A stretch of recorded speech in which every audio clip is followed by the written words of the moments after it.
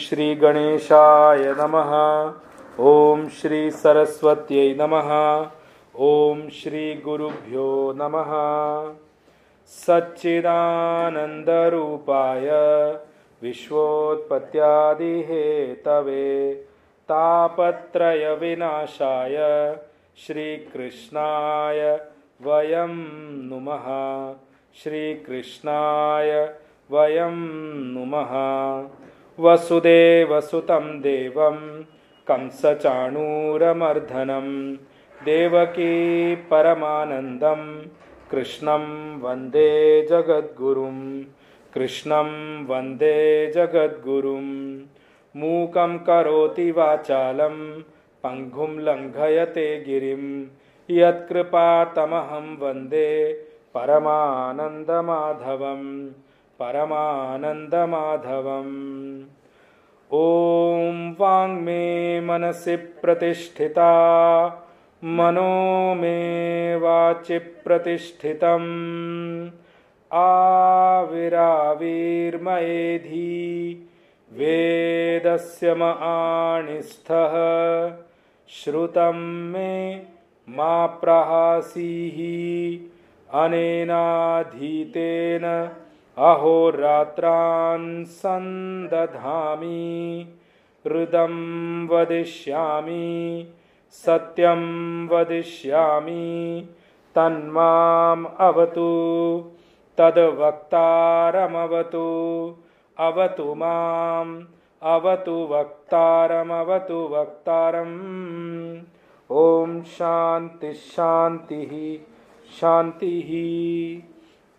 श्री कृष्ण गोविंद हरे मुरारे हे नाथ Narayan Vasudeva जिह्वे पिबस्वामृतमेतदेव Govind Damodar माधवेति।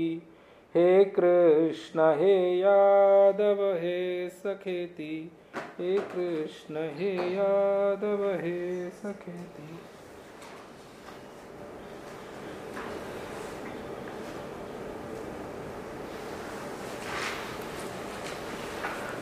So we were seeing in the last session, the last shloka we saw was 44. Utsanna kuladharmanam manushyanam janardana narake niyatam vaso bhavattyityanu shushrama. We saw that what Arjuna is saying, hey Janardana, by the destruction of this kuladharma, means the family culture, the kuladharmanam, utsanna kuladharmanam manushyanam, whose culture of the humans. Okay, why he has to bring out specially humans here? Only humans have culture. When you go down below, animals have no culture.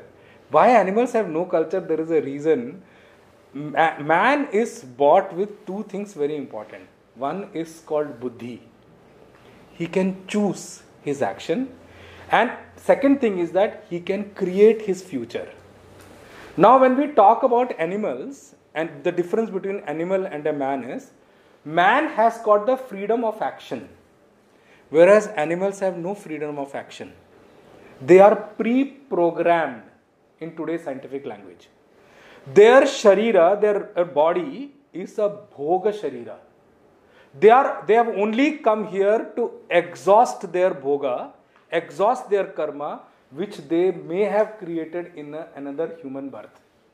I told you, many people, the way things are going around in society, many are definitely falling down the level of human also. When those karmas have been cleansed off, those karmas means those sins have been cleansed off, which can be exhausted only in an animal body, then they become qualified, they become cleansed up to take a human birth. But again the problem what happens there is, in the human birth, again they have a freedom to fall back again or to grow above this. That freedom is only there in human birth. That's why human and body is called karma sharira. They have the freedom of action. Whereas animal body is bhoga sharira. So many people do comparison when we talk about even that fact of Shraddha and all. No? Many people give this argument. Purposely I am saying this argument. What are you talking about? Shraddha will lead you to the higher loka. Animals are dying every day. Who is doing Shraddha for them for the next? That is because you have understood the whole concept of this body. Their body doesn't require that. Why? Because they are only bhoga sharira. The bhoga gets exhausted, they will fall. Somebody will hunt them or they will die their own death. That's different. But the moment their bhoga in that sharira, the thing karma phala which they have to take in that body is over, they will fall. Somebody may hunt them, somebody may not hunt them. That's immaterial. That's why many animals die also. Otherwise also. That's the concept of an animal body. So, when we talk about human body, it's about the freedom to grow up. That freedom to grow up will come from the culture. How do you cultivate yours? What do you cultivate? Cultivation comes from the culture. I was hearing Pujya Gurudev at one place, he was saying, you see the beauty of this. What do you mean by maintaining the culture? Maintaining the culture means tying yourself to the root of your creation. Tying yourself to root means it can be two roots. One is the root from where you came. Okay, I am leaving that aside for 1 minute. But let me talk about the root of your family. The family root is from where you have come out. And how you will grow will depend if you keep that root alive also or not. Culture comes from the root. A man who has lost connection to the past has no present. I am using the word purposively. The reason why it is so loud and clear telling that, be connected, Kula Dharma, this, that. Why? Because from there only will come the culture. That will only help you grow. A man who's disconnected from the past has no present. And if you do not have a present, let's not even think about the future. That's exactly the decadence which has happened to the Indian society today. We, in the spree of being educated, we have disconnected ourselves from the whole connection. I'm giving you one small example. I'm using this example for a reason. There is a hashtag which is trending these days. I'm not naming the person who's running it. It's called No Bindi, No Business. आप लोग को ढूंढना. No Bindi, No Business. What is the point it's saying is that slowly, gradually, the entire consumerism circle, entire companies, because they were all like conglomerates who came from abroad, they very slowly, gradually has cut off ourselves from the Hindu culture. The moment it comes Diwali, the first thing is that burning cracker creates pollution in that thing. Arey wah, one day burning cracker will create pollution. And you are burning crackers on 31st December for the New Year and other things, that will not create pollution for you. When it comes to Hinduism, they have lot of these kind of arguments which come up. Don't do this, don't do that. I challenge them from here in this stage itself that, go and say these kind of things to other religions. Tell Islam that don't cut at anything on Bakri Eid because that is what is killing the culture. Tell them you will be crucified the next day. Only because Hindus are quiet, you have slowly, gradually cut them off from the culture. And if I am one who will say, when come Deepavali, burn as much crackers as possible. Don't worry about the pollution. One day nothing is going to create a pollution. I'm sorry. Why? Disconnect them because that is what is keeping our culture alive. How does the culture is kept alive? Culture is kept alive by these festivals and occasions. These are the ones which keep your culture alive. So they say, slowly, gradually they remove that first. When the Holi comes, they say, don't waste water. Everything has to come with our festival only. Now what that person was saying who created this hashtag is that, slowly if you see, even for Deepavali ad also, they will have a female without a bindi. They have slowly removed that cultural sign also. Because bindi is a cultural sign of Hinduism, by the way. All said and done. So what is wrong in that? Yep. No, they want to cut off from the culture. There's nothing wrong in that. So now, since that hashtag has started trending, those guys through Photoshop have put bindis on all those ads themselves. I saw that ad, many of them. I'm telling you from what I've seen, because I will not tell something which I have not seen myself. I have to verify that first. Anyway, the point is this: the culture means connected back to your roots. The moment you are connected to your roots, you will automatically create a better present. When you have a better present, your future is already made. You don't have to worry about them. That is why there is so much stress given by Arjuna on Kula Dharma, Jati Dharma, Kula Dharma, Jati Dharma. He's talking this throughout this whole points, what he's talking about. So he says, Utsanna Kula Dharmana, once the family culture is lost of the humans who are here, Aniyatam Narake Vasa Bhavati. They will fall into hell for an unknown period of time. They will fall into hell is the word. Why? The culture is lost. You have nothing to cultivate, to grow above. And I am again repeating that thing which I told in one of the classes. There is two kinds of development, horizontal and vertical. So the culture will breed into you how you have to grow in the vertical space. Horizontal, so you don't have to do anything. Many things are taught in the world itself. You open the television, you go to school, college. They will all teach you enough. I would say use the word more than enough to grow horizontally. They will teach you, but nobody teaches you to grow vertically in the whole segment. So that's what he's saying. I have seen, if you do not grow vertically, you will fall into hell for an unknown period of time. And Arjuna used the word iti anushushramah. Like this, I have heard from my own people, my own ancestors, my own gurus and all who came to my kingdom in our sabha and all. I heard from them, from their own assembly. So this is not something which is cultivated of my own mind. This is how I have heard. So, I'll use few words here. I'll elaborate it later on. There are 4 words which I want to bring out from this aspect. And it is very commonly used these days. One is a dialogue.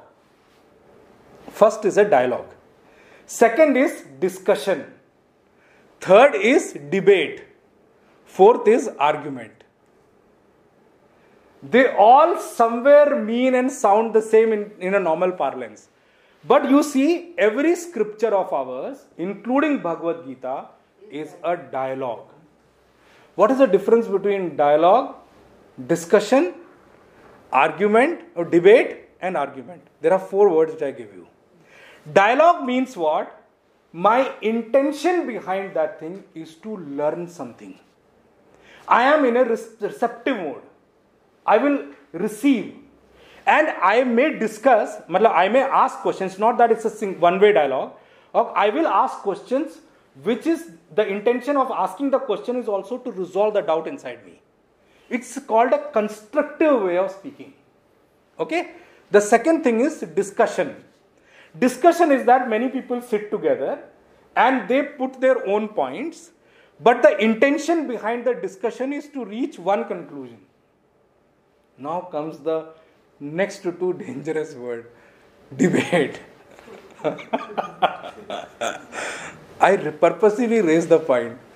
Debate. What is wrong with debate? What is wrong with debate? Very good. Its only purpose is, intention is to prove their point. Conclusion is not the outcome of a debate. That's why open a TV channel, especially news channel. There are so many debates which go. Everybody will be speaking on top of their voice. I don't know what is going on there. Nobody reaches any conclusion. Rather, I'll tell you the other side of it. People listening it walk out with a confusion in mind. Because what they didn't have is fed into their brain. You lost what you had also. I never had this confusion. I don't know suddenly what happened. You must have listened to the debate yesterday. Gone. The 4th thing is argument. Oh my God. Argument is the next level of debate. The purpose of argument is only to prove one's point without any intention to listen to anyone. You will continue to argue. Now, this is a bracket which many youngsters today are falling into. Even when parents say something, They will argue. But argument is for the sake of arguing. And it's to show other person down. Yes. Debate ka bhi wahi purpose hai, to put the other person down. But there is no real intention behind argument at all. It will reach nowhere. It will spoil your mind also. You see, what we need to pick up from Arjun is that if you, amongst these four, choose your way of life correctly, and that is what is taught from culture. In our olden times, when elders speak in the house, we used to listen. We used to clarify. नहीं ये मुझे समझ में आया. I am not giving a stamp that elders are always right. ये मेरा purpose नहीं है कहने का. That's not what I mean. They may be wrong also somewhere, because somewhere in between the cultural education is lost. So their basic ground may have lost somewhere. But most of the time they are right. Why? Because they are more experienced than you. They have seen life more than you. They have seen life more than the children. At least they are speaking from their experience. Right? So they need to be given the hearing ear. Listen. And if they are wrong, go and check. If they are wrong, don't accept. That's fine. But at least have the patience to listen to them. You see, Arjun here is blabbering left, right and center. Bhagwan is not giving one reaction also. Arjun is worried now. Arjun is worried.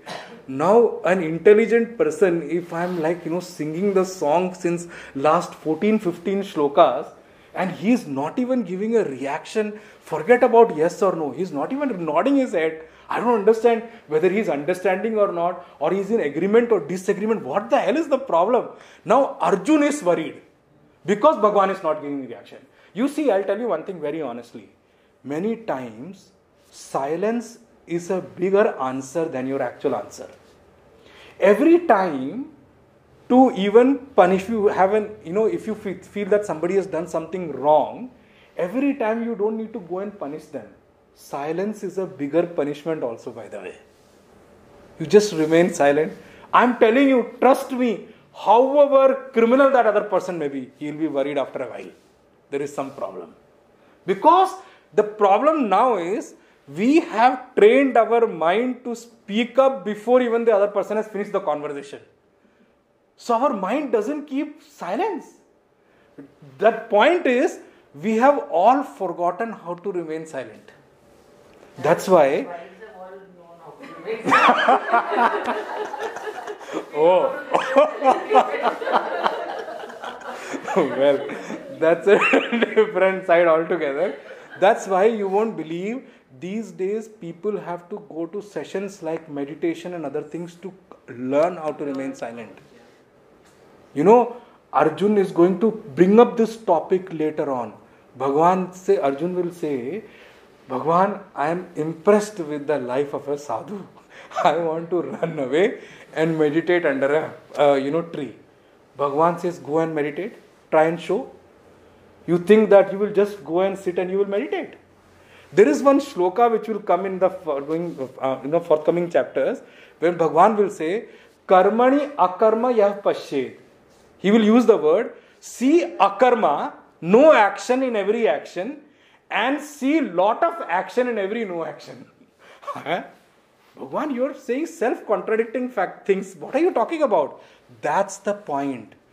Amidst all the mumbo-jumbo of life, amidst all the problems in this world, if you can train your mind to remain silent, you have achieved one portion of spirituality. Let me use one word here, because I have seen Mahatmas doing this. I was traveling to Rishikesh one time, and that day I decided that I'll leave Patiala Ashram and I'll go without any booking or anything. Let me see how God takes care. I went to use the word test God or whichever way. But sometimes it's always fun to do it. So I went there. In that crowded bus station of Rishikesh, there was one saint who was sitting in that abundant rush and all that noise going around. This saint was quietly meditating. Monbert is that one? No, it's not Monbert. This was meditating. I was so impressed by the glow of that Rishi. that I missed my bus, I missed my everything, and I stood there for him to wake up from his meditation. And I touched his feet. See, that's how what the culture treats us. When you see somebody higher than you, there is no harm in prostrating to that person. Even if he may be of whichever age, doesn't matter. The thing is, you should see that he is higher, you can learn something. Because when you prostrate, you are already surrendering your ego to that person. You have already become a recipient of receiving something from him. I prostrated to him and he got up. I waited there 3 hours. Stood there watching him. He had no movement at all. He was still in meditation. I was so impressed. I tried this many times. So I asked him, Swamiji, I'm very touched by we don't use the word impressed in spirituality that way. We only say touched, I feel gratitude, those kind of words. Because spirituality is not to impress other people. It's to learn from one another. Actually, so I told Swami, I'm very touched with what I saw. So I want to know, how did you achieve there? So Swamiji told me one lesson which I've always kept in my life. He said, if you really start meditating, start practicing some ounce of meditation in utmost crowded places. Can you really discipline your mind to remain silent? In war field, in places where there are things going on, can you remain silent? You will be worried for your body. You have to leave everything. At that time, it comes in our scriptures also, Vairagyam eva abhayam. Dispassion is one thing which becomes of paramount importance for reaching that state of spirituality. Why dispassion? The moment you close the eyes, the first thing will be that, कहीं मेरा कोई सामान तो नहीं उठा के ले जाएगा. When I open the eyes, my luggage is gone. मेरे जूते तो नहीं गायब हो जाएंगे, मेरी हार तो नहीं चला जाएगा. अरे भाई, dispassion is one which will make you free to meditate even at any level, at any point in time, at any place. So you have to understand what that Swamiji told me is that you have to learn how to meditate in places which are not meant to be meditation places. So that's how you have to train. You have to go against the nature. So once you do that, Swamiji said, it's not something just come over 1 or 2 years. I've practiced it because my guru taught me when I was traveling in train. He narrated the whole incident. Because when you travel in train, at that time AC you never used to be so popular. He said if you're sitting in a second class bogie, the sound of the train itself is so much that I don't think meditation is something. Speaking amongst people is also difficult when you're traveling in train. So he said, he trained me from there. So Arjun is saying, like this I have heard from other people. Now I'll chant the remaining 2 shlokas together. Aho batamahat papam kartum vyavasita vayam yadrajya sukhalobhena hantum swajana mudyataha yadi mama pratikaram ashastram shastrapanayah dhartarashtrarane hanyuh tanme kshemataram bhavet. Aho batamahat papam kartum vyavasita vayam yadrajya sukhalobhena hantum swajana mudyataha yadi mama pratikaram ashastram shastrapanayah dhartarashtrarane hanyuh tanme kshemataram bhavet. Arjun uses the word 40, did I not mention the slok number? 45 and 46. 46. 45 and 46. These are the last 2 shlokas where Arjun concludes his argument. I'm using the word argument purposely because he's bringing forth something which Bhagwan is not accepting. That's why I'm using the word argument.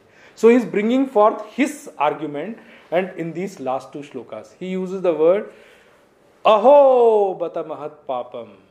He is using the word, oh my God. The way you say, when you scream out in this shock, Aho batamahat papam. What should I say, Bhagwan? Mahat papam kartum vyavasita vayam. Aho bata. Deep sorrow. What a sorrow, Bhagwan, I'm talking about here. Vayam mahat papam kartum vyavasitaha. we have all set out or decided to do a gross sin. Mahat papam is using the word. See, mahat word is used for great. But for sin, the word great may not go. I can't say great sin, right? There is no sin which is great. So it's saying horrifying sin is the word, or terrible sin. Bhagwan, we have all decided to walk towards something which will end up doing terrifying sin. And it will inherit sins only on us. Kartum vyavasita vayam. And for what? He uses the word yat rajya sukha lobhena. That too only for the greed of this kingship and the pleasures arriving out of kingship. Did you get the shloka? No. You haven't? 45. आप उनको दिखाओ 45, 46 देखो. Below. Sector में नहीं. श्लोक सबसे नीचे लिखा होगा. Oh, sorry. चैप्टर 1. अच्छा आप चैप्टर बोलना चाह रहे हैं. हाँ. Because every chapter will have 45, 46. Yeah. So you see below. Yeah. Aho, but I am not having the same book, so I cannot tell you the page number. So you got it now, na? So you keep the bookmark on that page so that you know where we continue. So he says, Aho bata mahat papam kartum vyavasita vayam. We have all set out. यहाँ व्यवसिता मतलब निश्चितवंतः. We have all decided to do this horrifying sin, Bhagwan. What? And that too for what? Yat rajya sukha lobhena. That too arising out of the greed for the pleasure from the kingdom. Yat rajya sukha lobhena. The sukha, the pleasure arising out of the happiness from the kingdom by owning a kingdom. So I can use it both ways also. Yat rajya sukha lobhena. We can split it also. We can join it together. I'll use the join it together here. He says that too for just this paltry pleasure of the kingdom. And what we have done, we have set out ourselves and decided to what? Swajana hantum udyataha. We have set out to just kill our own people. Swajanam, our people, our own kings and kith. To kill them, we have set out for that. That too only arising out of the greed for this rajya and the pleasure arising out of the kingdom. In the next shloka he says, now here Arjun concludes, because he has lost all logical arguments in his own mind. He has nothing left to say now. So he is turned, Bhagwan is not giving any reaction at all. So he says, Yadi, now he concludes saying, even if, Yadi, Mama apratikaram ashastram shastrapanayah. He says, Yadi mam, even if me, ashastram apratikaram, even if me, who had given up, shastrapanaya means given up weapons, my bow and arrow, apratikaram, and will go unresisted. Apratikaram matlab without resisting to their fighting towards me. And who am I going to fight with? He talks about Shastra Paneha Dhartarashtraha. And how are the people on the other side, Dhritarashtra side, and they decide to keep their weapons and fight with me using their weapons when even though I have given up my weapons. And what happens? Rane Hanyuhu. And I get killed by them. Bhagwan, even if I get killed by them, Tat me kshemataram bhaved. Even if that happens, I think that is going to be for the betterment of me. Arjuna has reached that stage. Now he has given up all his arguments. You see, a person, Arjuna, who was the master of situation and master of circumstances, has suddenly fallen into a bracket of becoming a victim of a situation and victim of your or whole circumstances. You see how a master, and till now, if you read Mahabharata, you will know Arjun has a mastery over every situation. Anywhere. You know, I will talk about most difficult situations which were put forward in front of Arjun. You see, when Dyut Krida happened, no reaction from Arjun. When Draupadi Vastraharan happened, no reaction from Arjun. Why? elder brother is supposed to speak. Culturally, he is so well versed. He has surrendered to the culture that way. You think they were sent to forest for so many years. No, resistance from Arjuna at all. Even though he was master situation, how? He managed himself very well. Nowhere in the whole Mahabharata, except this one chapter, you have any place you can point finger on Arjuna. He is so perfect. Such a master who has mastery over his capabilities, mastery over the archery and the art of warfare, such a person who has won so many battles to his credit, who had always made Bhishma Pitama and his guru proud of their teaching, such person has fallen from the bracket of mastery over situation to becoming a victim of a situation at this place. Now, Arjun has given up all the arguments, nothing is left. So the next line, the last shloka of this chapter, is basically a summary given by Sanjay, what has happened. So it says, Sanjay Uvacha. Sanjay Uvacha means Sanjay said. What Sanjay said, I have something to talk about at the end, that's why I am completing this portion right now, and then I will take over that. Sanjay Uvacha, Eva Muktva Arjuna Sankhye Rathopastha Upavishat Visrujya Sasharam Chapam Shoka Samvigna Manasah. Eva Muktva Arjuna Sankhye Rathopastha Upavishat Visrujya Sasharam Chapam Shoka Samvigna Manasah. Now here Sanjay is giving a commentary to Dhritarashtra. Having said this, who? Arjuna. What happened? Evam Uktva Arjuna. Having said this, Arjuna. What happened? In where?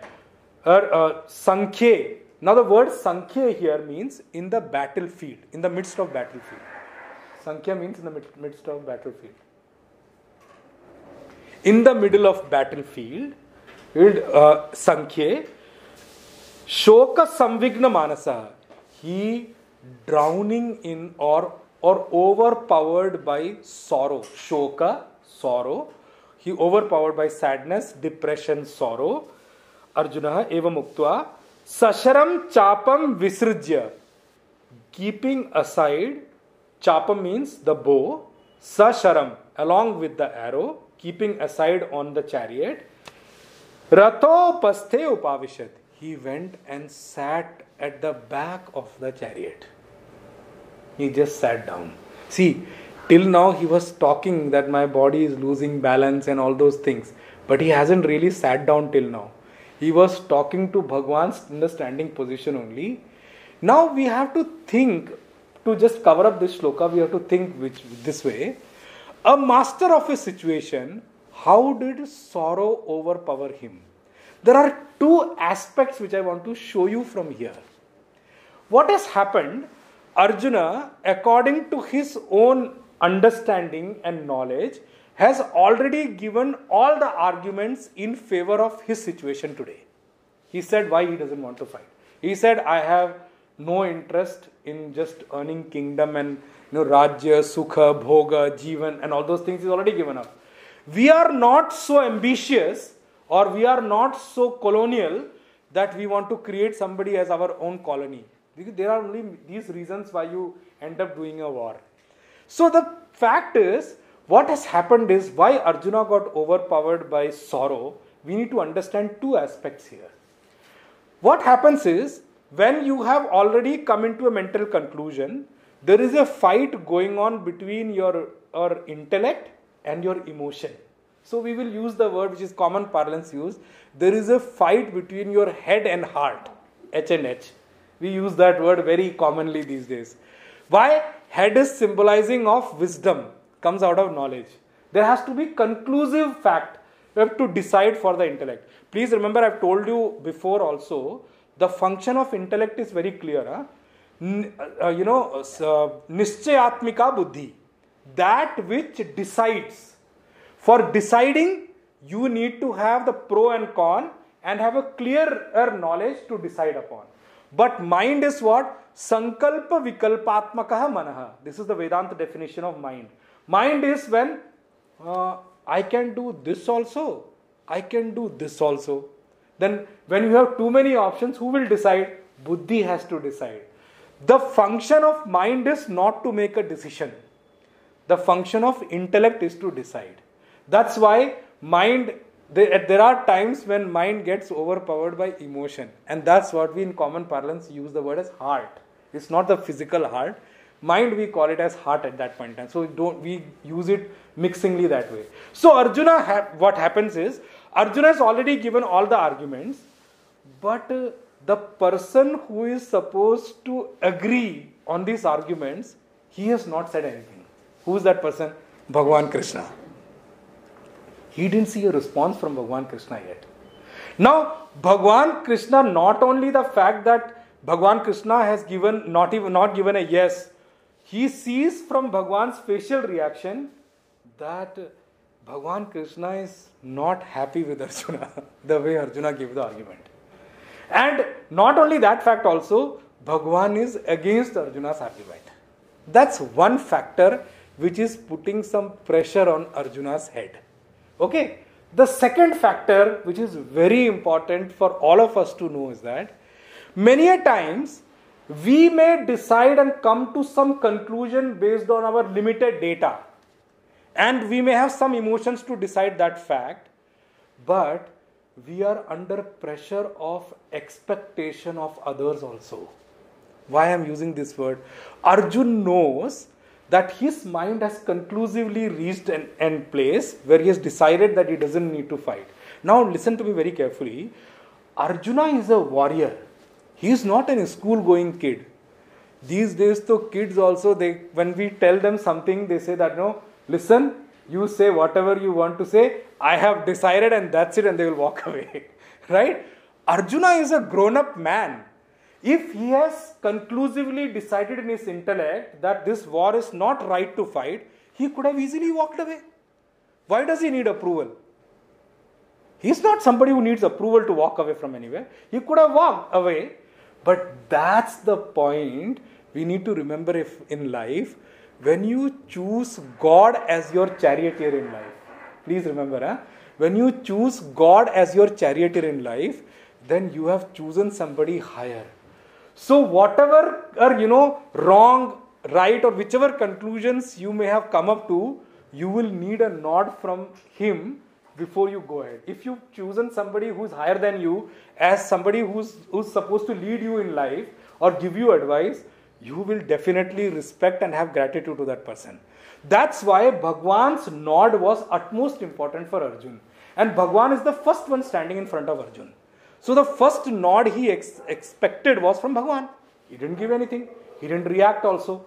The second thing is, Arjun knows this fact for very sure, that even though my brain has conclusively reached a conclusion depending upon the knowledge I have that this war is not right to be fought, and my emotion may have supported that thing, but what happens to the other people who are standing on our side?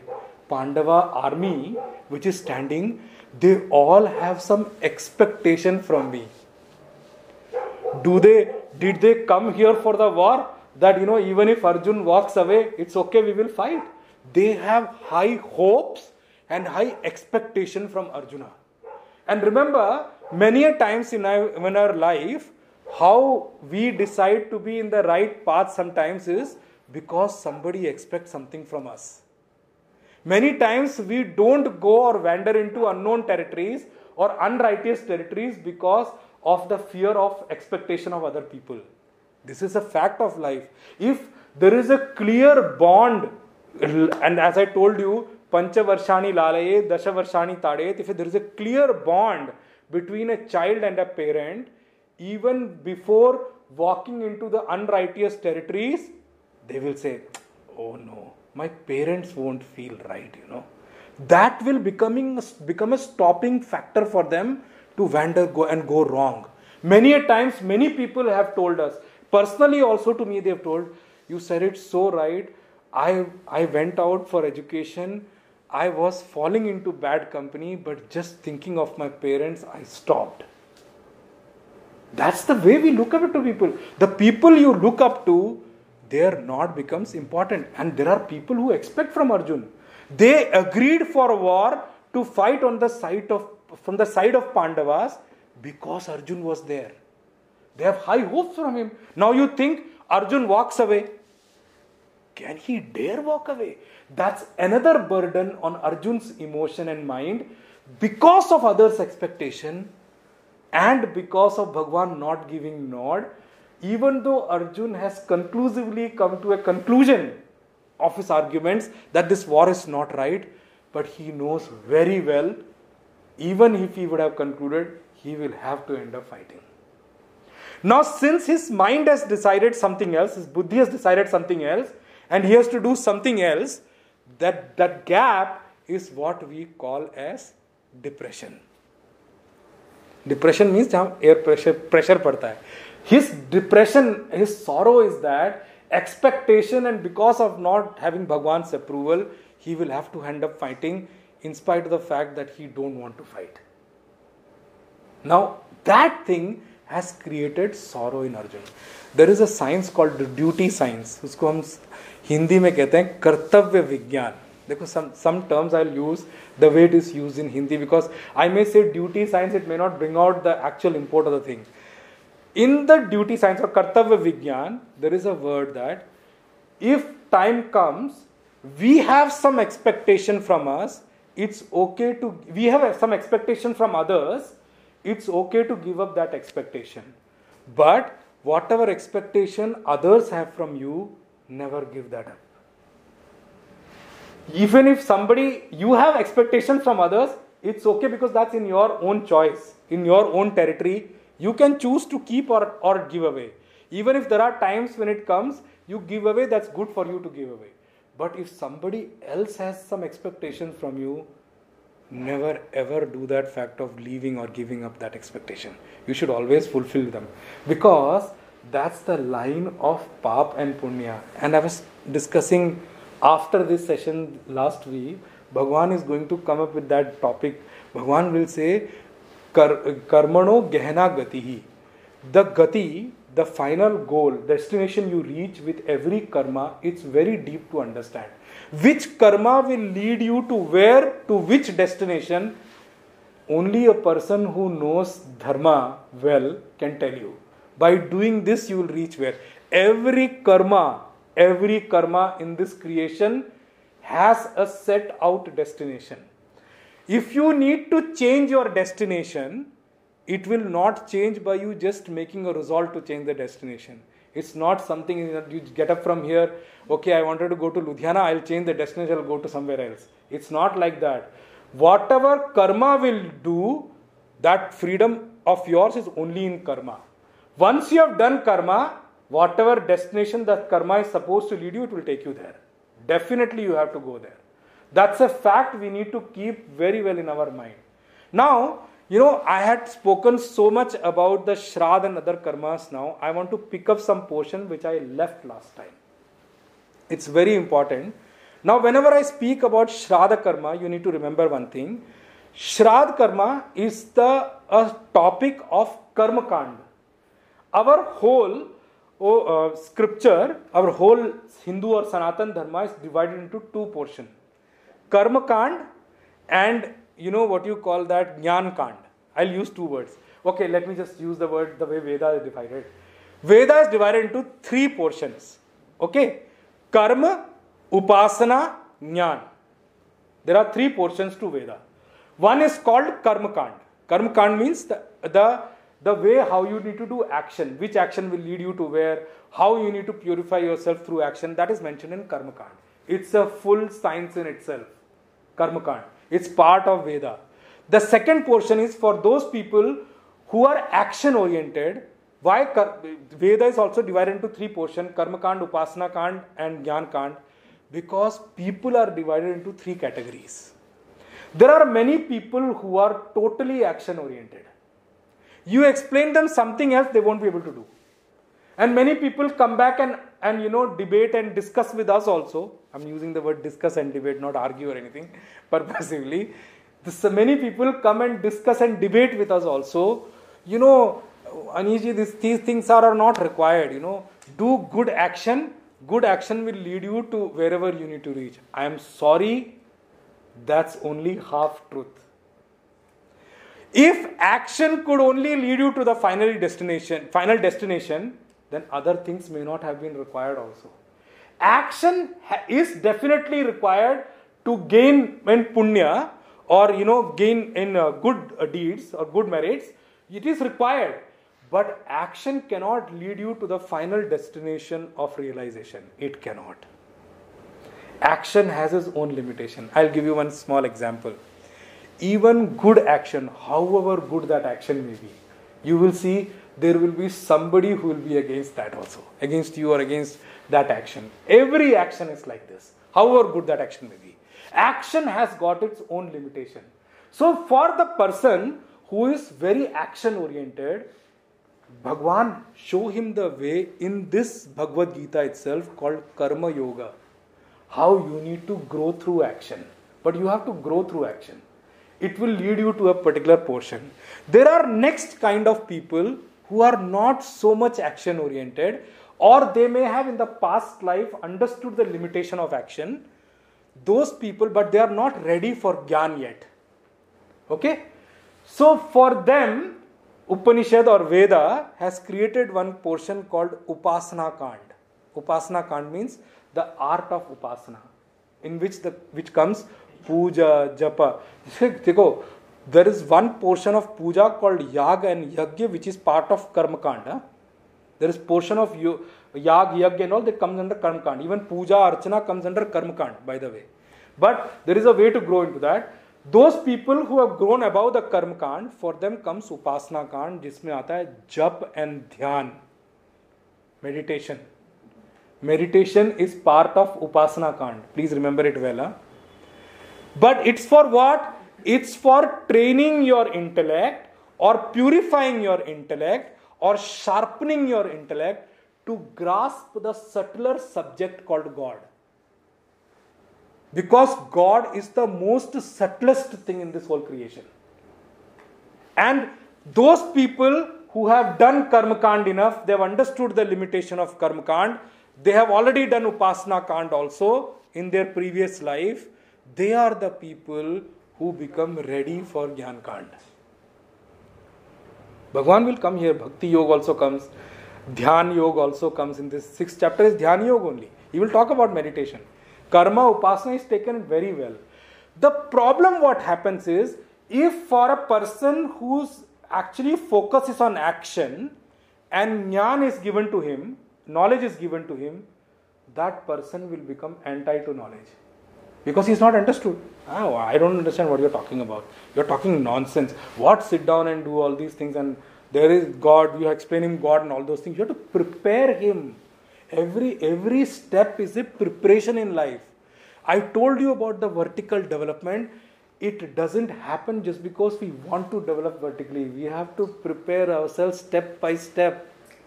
Then last comes Gyan Kand. Gyan Kand is about the knowledge where Upanishads and other things play a role. Okay? Now I'm telling you one more aspect of the philosophy. I told you about Astik Darshan and Nastik Darshan in one of the session. And I spoke about 3 Nastik Darshan.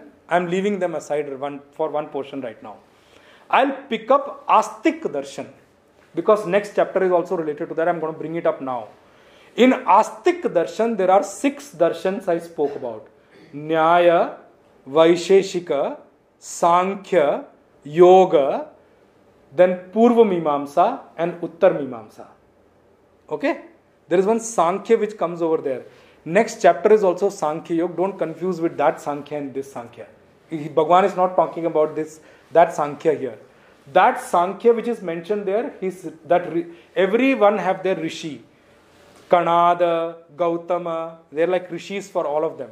Gautama, Kanada, Gautama is for Nyaya, then Vaisheshik is Kanada, then Sankhya is Kapil Muni, who comes in Srimad Bhagavad also, where Kapil Upakhyan comes, that is Sankhya Yoga. He is given Sankhya over there.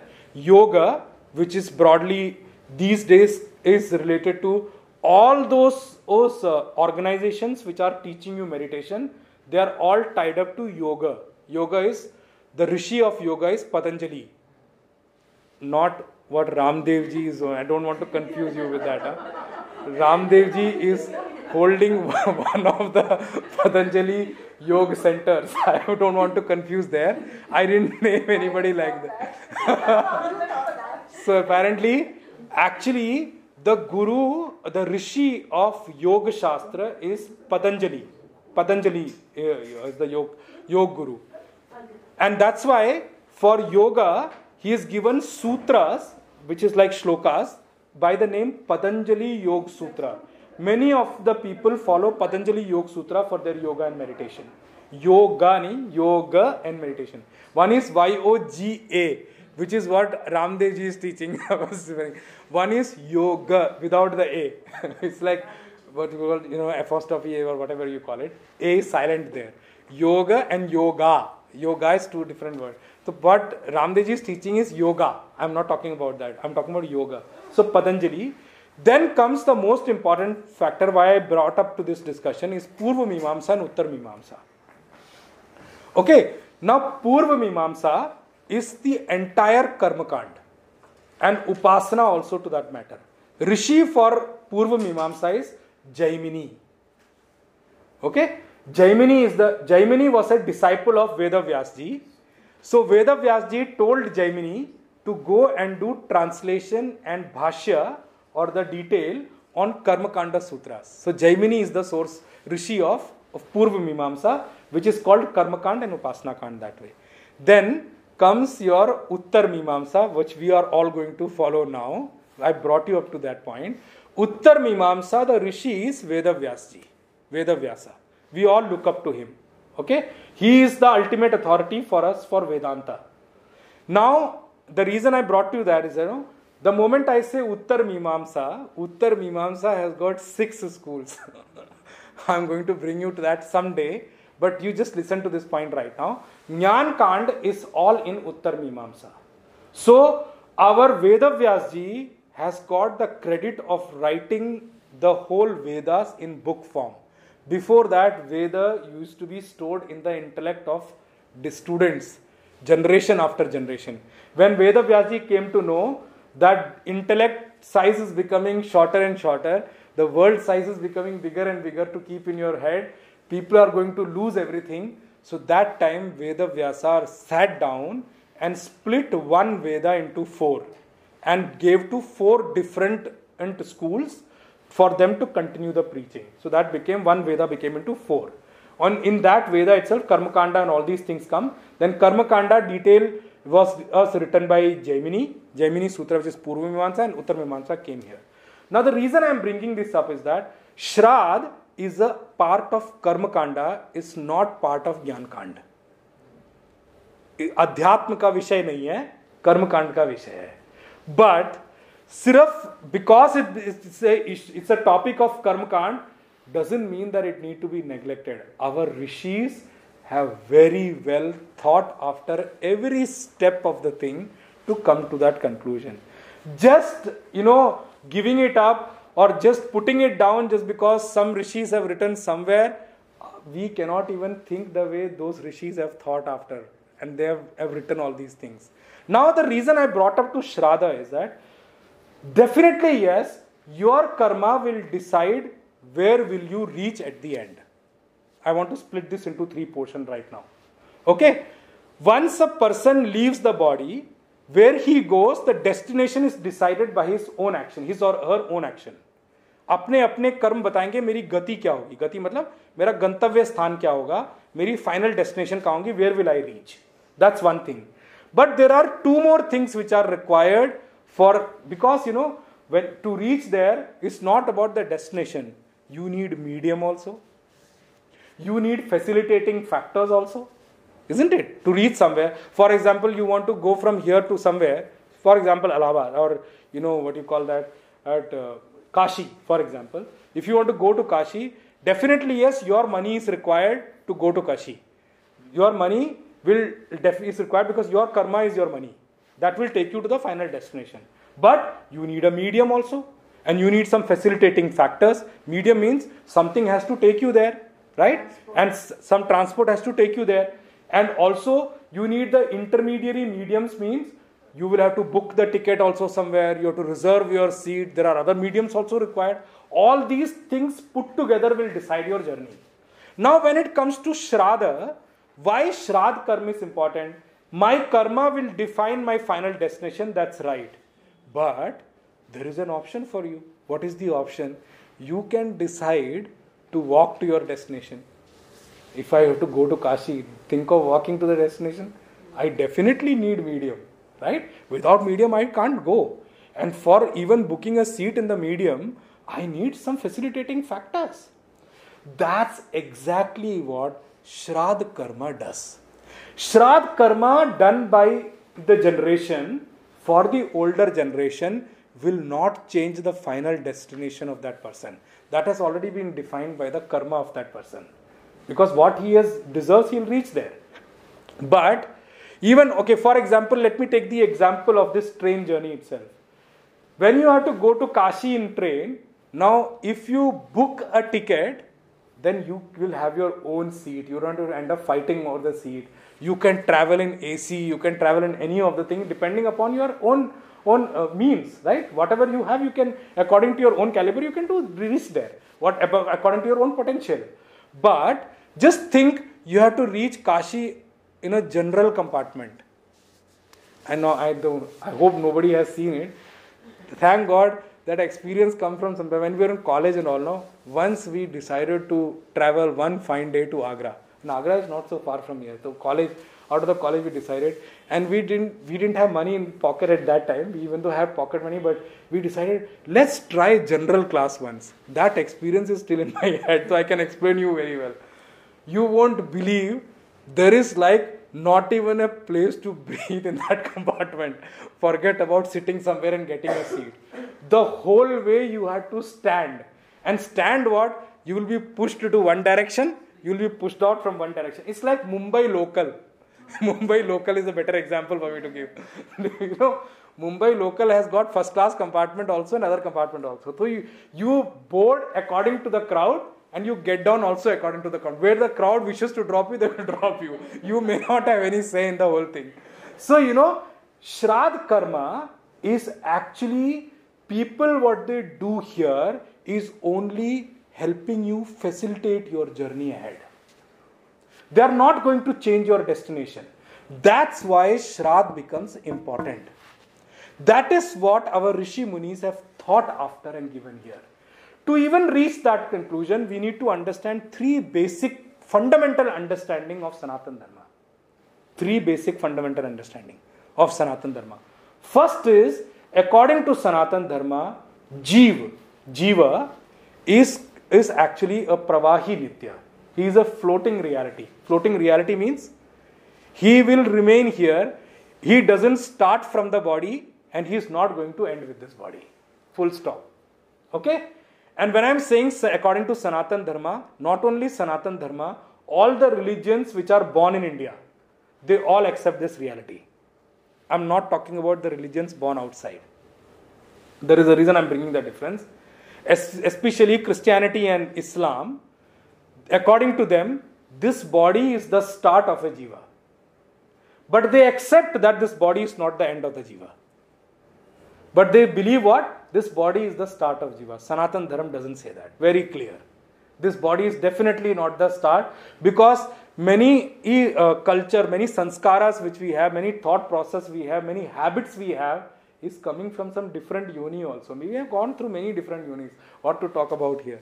So, Sanatana Dharma is very clear on this first factor. This is the basic foundation of Sanatana Dharma. The second foundation of Sanatana Dharma is, there is an comprehensive and, non-divisible relationship between karma, action, and the fruit of action. They both go together. They are inseparable in nature. Every action has to have a fruit of action. And remember, the one who has done the action, he has to bear the fruit of that action. Whether it is good or bad. Whether you like it or not like it. That is the reason I use the word Geheno Karmana Gatihi. The gati, the final destination of karma is very, very deep to understand. So that's the second understanding of Sanatan Dharma. Now many people differ manywhere. So I will just bring the third foundation of Sanatan Dharma first, then I will go back to what other religions think, why Shraddha becomes important for us. The third foundation is, because every fruit has got an action, everything which comes in one's life has to be the fruit of that person's own action, good or bad. Very clear, huh? Sanatan Dharma is very crystal clear on this understanding. It's the basic foundation of Sanatan Dharma. Now, why it came, we don't need to get into that because we can't see our past action. This body comes out of past life's action. Past lives I use, not just past life. Past lives action. So where it came from, we don't need to look, but we need to understand one thing. Karma and the fruit of action, action and the fruit of action has got an completely non-collapsible form of they cannot be separated or non-separable, they are together, and every person bears his own fruit of whatever actions he has done. The second foundation. The third foundation which is related to this is that since every action has got a fruit, that is the reason, and every fruit cannot be enjoyed in this earth only. That is why Sanatan Dharma has said there are 14 lokas. 7 up, 7 down. Depending upon one's own action. That is the reason for these 14 lokas or 14 bhuvan, how you call it. Everyone will fall into heaven or hell according to their action. So these are the three basic foundation of Sanatan Dharma which we all need to keep in mind for understanding Shraddha Karma. Now, with that basic principle, I am going to bring out first the difference of other people. I spoke elaborately in the last class that in every religion there is an elaborate function for death also, for birth also. There are many occasions they have different functions. They may put us down that you have such stupid function. Everyone has it. Now let me ask you a question. In Islam and Christianity, now I am bringing you some different religions understanding also here to decipher us from Sanatan Dharma. For other religion, what happens is, this body may not be the final destination of Jiva, but they say why they have something called grave at the end of the life. I am giving you that point. They say grave is the place where that Jiva rests. He takes rest after death of the body. Till when he will rest, their understanding is clear, till Qayamat. Qayamat means till the end of this creation. That Jiva will continue to sleep or rest in that grave, and when the end of creation or Qayamat comes, when the end of this whole creation comes, Jesus or Allah will come and take them according to their karma to heaven or hell. क्या कहते हो? Jannat or Jahannum. Is that what, right? Na? Heaven or hell. Either ways. That's their basic funda. This is the disconnect between them and us. If because of their understanding of their dharma like that, their belief system like that, definitely yes. If that is the belief system, then why do you need Shraddha for them? So they have no requirement of Shraddha. Their understanding is not right, not complete. I don't want to discuss and debate on that topic. That's a separate subject altogether. I'm not here to preach or correct Islam or Christianity. That's not my purpose. But I'm telling you the basic belief system so that you understand how the whole thing functions. For Sanatan Dharma, Mrityu is another step towards his final destination. Till when Jeev will keep doing in yatra after yatra, till when he will keep traveling, till the time he realizes. Full stop. That's why in Bhaja Govindam, Bhagwan Shankaracharya brings out very clearly, Punarapi Jananam, Punarapi Maranam, Punarapi Janani Jathare Shayanam, Ihad Sansare Bahudustare, Kripaya Pare Pahi Murare. Everyone has to keep coming back, going, keep coming, keep going. You know, when you ask a sadhu or a mahatma that why you left the world and walked this path, I am fed up of this birth and death and birth and death. I want to escape this cycle, man. Every Vedanti student, if he's a true Vedanti, you ask him, Why do you want to realize? His answer will be very simple. I don't see any happiness or pleasure, ultimate happiness or pleasure in anything in this creation.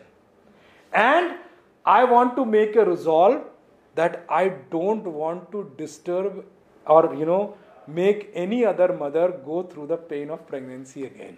Full stop. That's the purpose I want to realize. Very clear.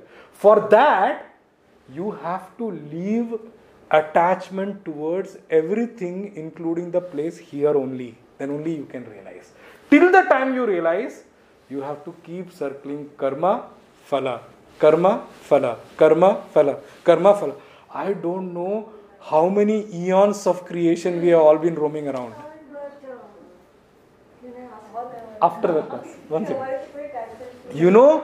It's so difficult to even think and comprehend.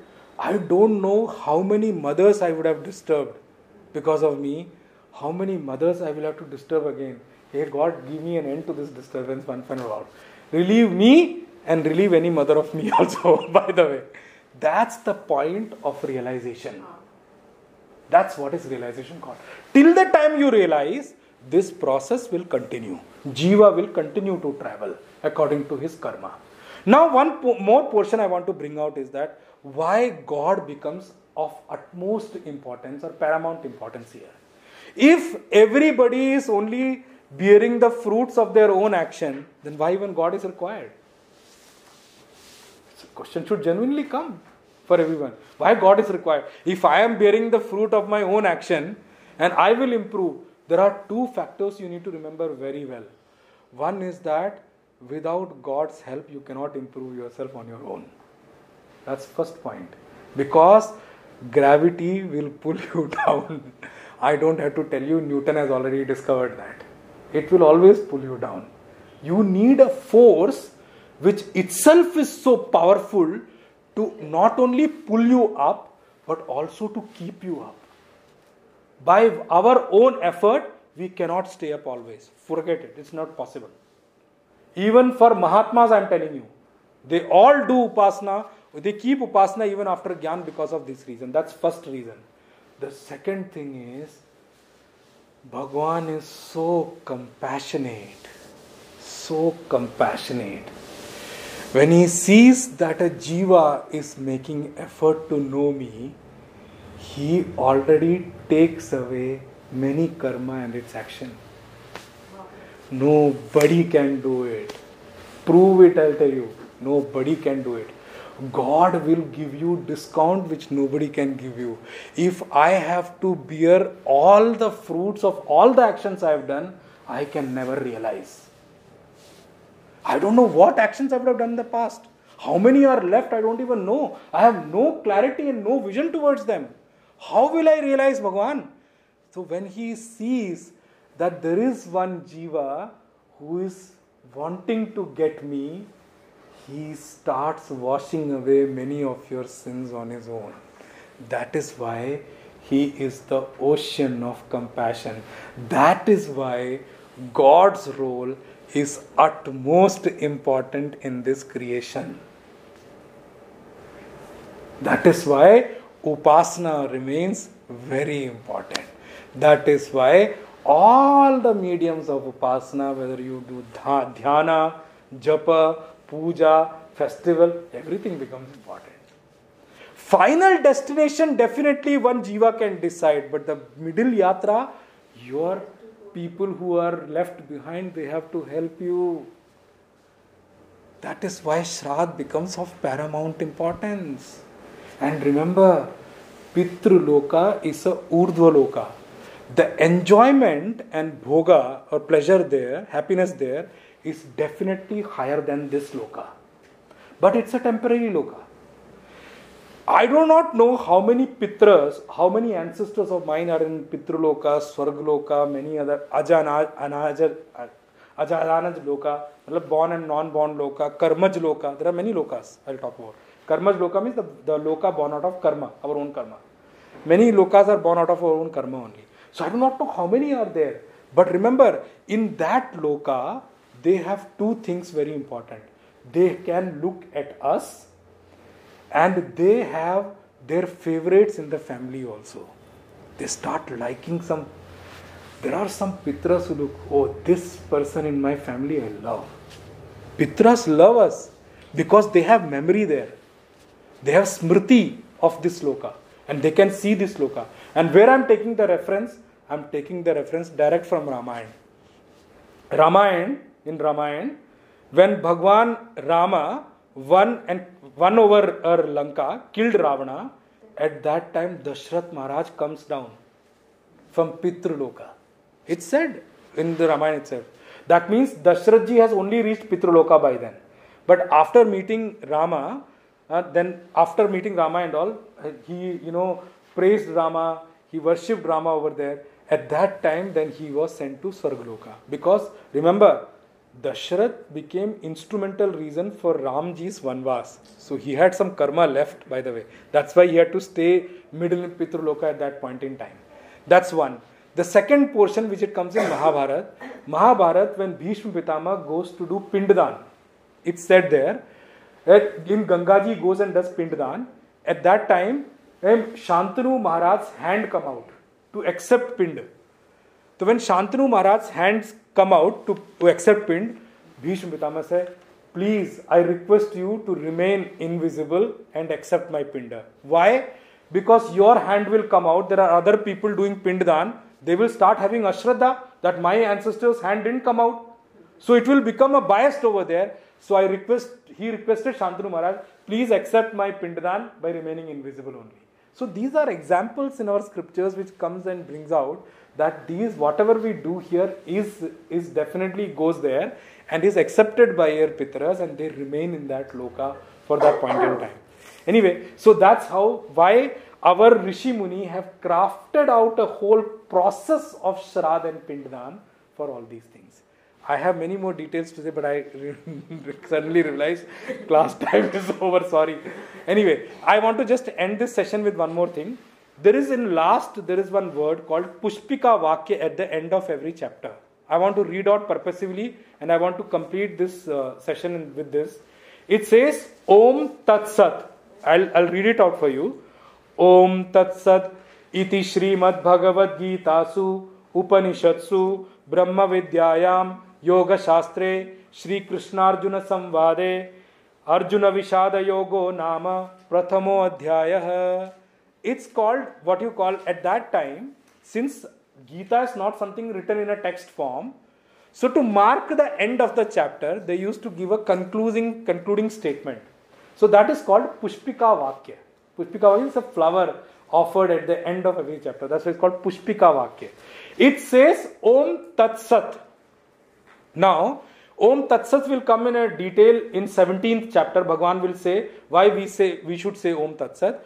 At the end of every good deed, many Pandits who know the process of doing in Sanatana Dharma, they will say Om Tat Sat.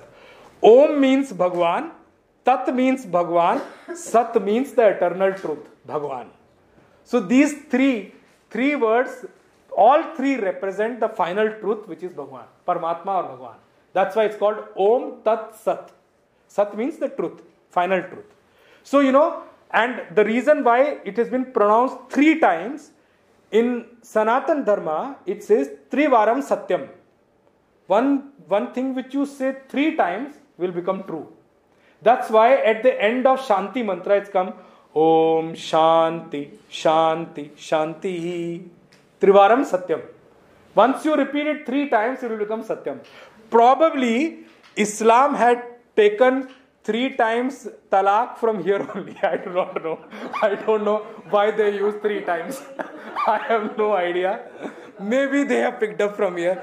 Ultimately, I'll tell you what, Sanatana Dharma was the only Dharma which was there. Everybody has taken portions from here only, whatever you call it. I don't know what to say. So maybe they have come from here. So Om Tat Sat iti, that is Srimad Bhagavad Gita Su. It is as it is coming from Srimad Bhagavad Gita. Bhagavad Gita is called Srimad. There is a reason. Srimad means Bhagwan with Lakshmi ji. Srimad. The one who is always have Lakshmi ji by his side. Who always have wealth, and wealth means not money only. Every good habit is a wealth only, by the way.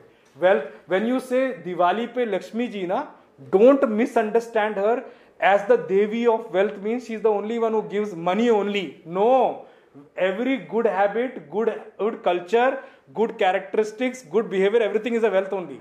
That wealth is only going to help us grow in life further. Anyway, so iti Srimad Bhagavad Gita su Upanishatsu. It is nothing but Upanishad only. I'll explain you Upanishad in the next session. Upanishadsu. What is Upanishad? Brahma Vidyayam. That Upanishad is the only proof of Brahma Vidya. Is the only praman for Brahma Vidya. Brahma Vidya cannot be gained from anywhere else except Upanishad. So Bhagavad Gita is nothing but Upanishad itself. Bhagavan has given Upanishad in a condensed form in Bhagavad Gita. Upanishadsu, Brahma Vidyayam. What is it? Yoga Shastre. This is a scripture which will make you join. Yoga means, I told you na, yoga and yoga. They are two different words. Yoga means your outside exercise. I'm not talking to that. Yoga means yunjati iti yoga. That which connects you. Connects you to what? To your higher nature. Yoga. Okay? You have two natures. Everyone has two nature in this world. If you are born as a human. Lower nature and higher nature. Our automatic propensity is that we fall to our lower nature. If we are left, alone without any objective in life, we may end up sleeping, wasting time and all that. Our lower nature. Higher nature, we will have to make an effort to rise to. That's why I said God is the only one who will help us achieve the higher nature. Yoga Shastra, this is the scripture to make you reach or attain your higher nature. Yoga Shastra. What is the form of this?